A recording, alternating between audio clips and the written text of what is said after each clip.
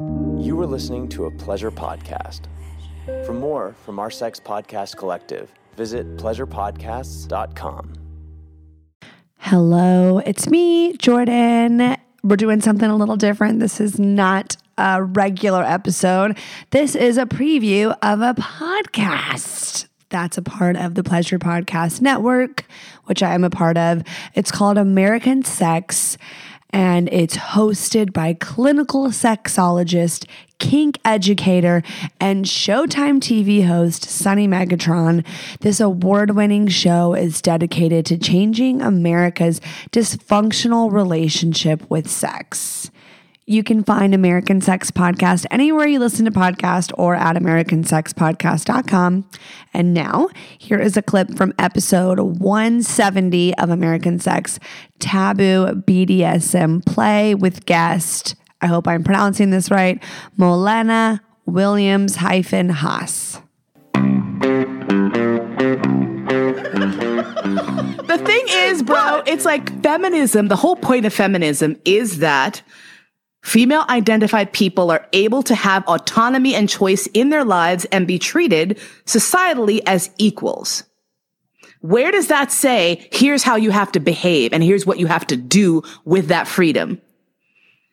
Yeah. And this is the thing I said to my mom when I came out to my mom, who had some very rough questions as a black mom about her kid doing freaky white people shit, right? And it's like, what are you doing? You know, what about the imagery and the slavery and like our ancestors? And I said, yes, here's the thing.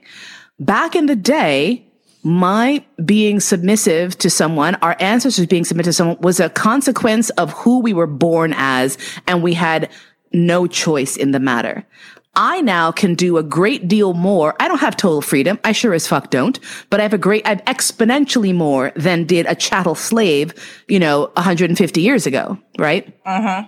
With that freedom, with the freedom as a free human being, I should be able to choose what I want to do. And this is the same thing with feminism. In my opinion, the most feminist thing you can do is to live your life in a way that pisses off the establishment. And I think I'm doing that. Mm-hmm. Yeah. Oh, yeah. I don't know what's more feminist than that. Like saying, oh, this is the status quo. I'm supposed to be X, Y, and Z. Here's the fucking thing. If anyone knows any black women intimately, you know the pressure that we are under to be strong, fierce pillars of the community, rock solid foundations for the family, the amen corner in the church, all of these, Oprah Winfrey, like all of these fucking stereotypes that we are supposed to step up to. And a lot of this is coming from within our own communities. So if I am to say, you know what, all of that is awesome. What I really want actually is to be protected and held and loved by someone. I want to have space for that vulnerability. Mm-hmm. And here is where I have found it. In this consensual relationship. And to me, that is what feminism and freedom is about. It's about choice. It's not about you then saying you chose poorly. It's not your fucking business.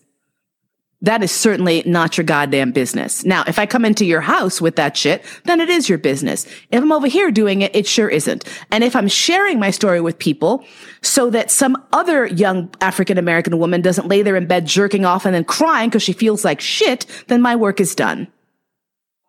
That's all it is, because we all have dark and janky fantasies, every single person. It might not be about sex. It might be about, becoming a mass murderer. It might be about, overturning the government. I don't care what it is, but you've had them.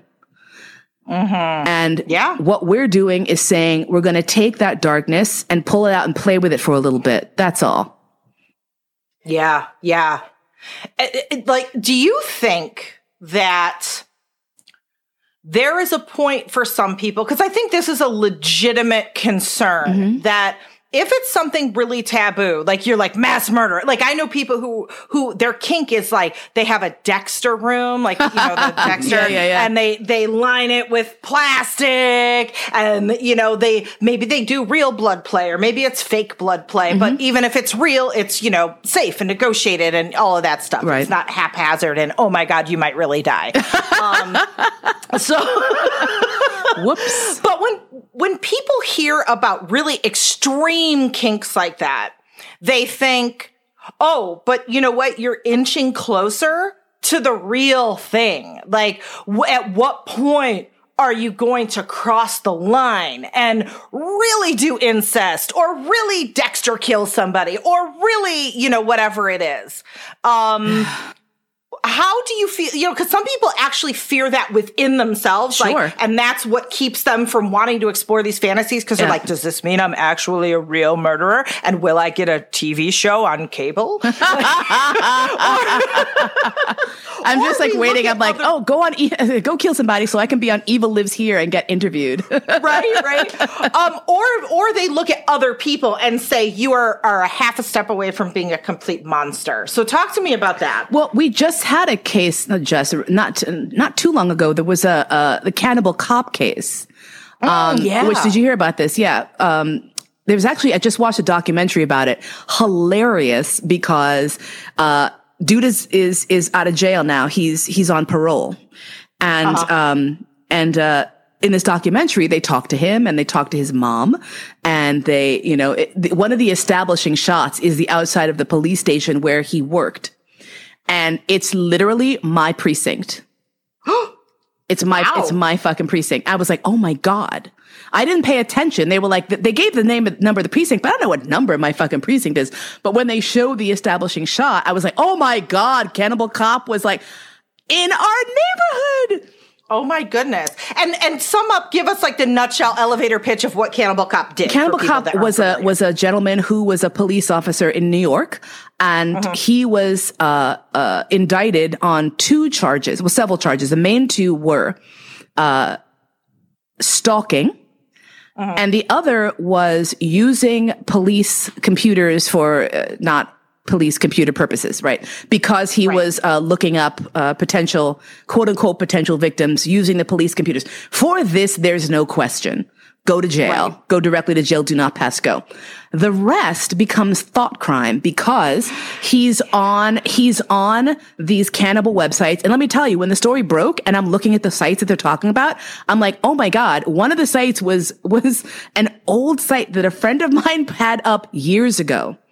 And it was basically her as dinner in several different configurations, like tied up on a platter with an apple in her mouth and a carrot sticking out of her ass, covered in oil, you know, quote unquote, being spit roasted, literally not with dicks, you know, like over a campfire, you know, being slowly rotated sort of thing. And there were all these chat rooms that he was going to talk about, you know, abducting and killing and eating women.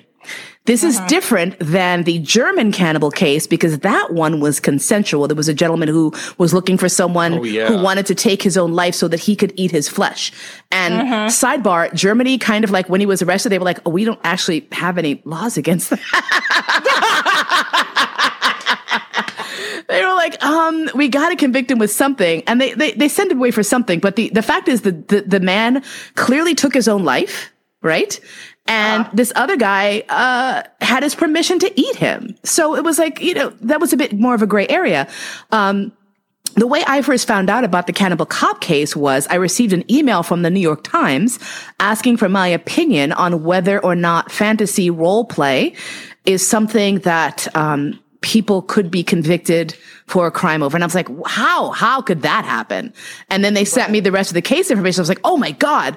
So hilariously. And here's the thing. I think the Times was really very savvy because they had several different opinions here. They had a lawyer, they had, you know, psychiatrist, and then they had like the pervert come in and be like, you know, cause it stepped into our realm. Those were our websites he was on. He was on BCom. He was on alt.com. He was there doing all of this shit. And the outcome of the case was that he was found guilty on both the thought crime and the other. And I was like, ooh. Now, here's the thing. I'm not sad that a cop had to go to jail. Because he was still an asshole for other reasons. Because he was certainly like a monster for other reasons. So I'm like, well, karma caught up with you. And you were super creepy in gathering up all these women's fucking informations and details because it could look like that. The thing is, you can't ever know whether or not someone's going to snap and cross the line.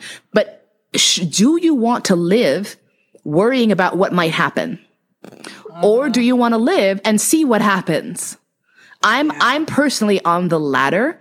I just want to live and see what happens, because the time I spend worrying about whether or not, the fact that I'm watching some brutal porn of someone getting fucked to death by tentacles means that I'm going to actually, like, when I meet some tentacles, permit them to fuck me to death is very low. Yeah. It's a low likelihood. Now, is the person using police computers stalking women, who is found with a rape kit in the back of his car? Ooh. Like, is that another step? Or is it still part of his fantasy? Right? Yeah. Like, I like to pretend sometimes that I am a pony. I have little pony ears.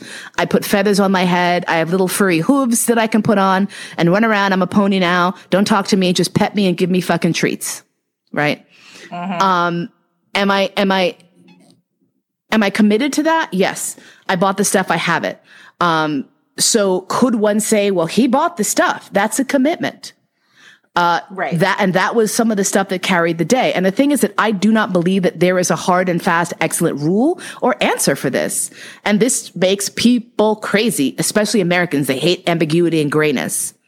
They hate sitting in a liminal space where maybe both things are right. Maybe it is incredibly dangerous and maybe you still need to have the freedom to do it.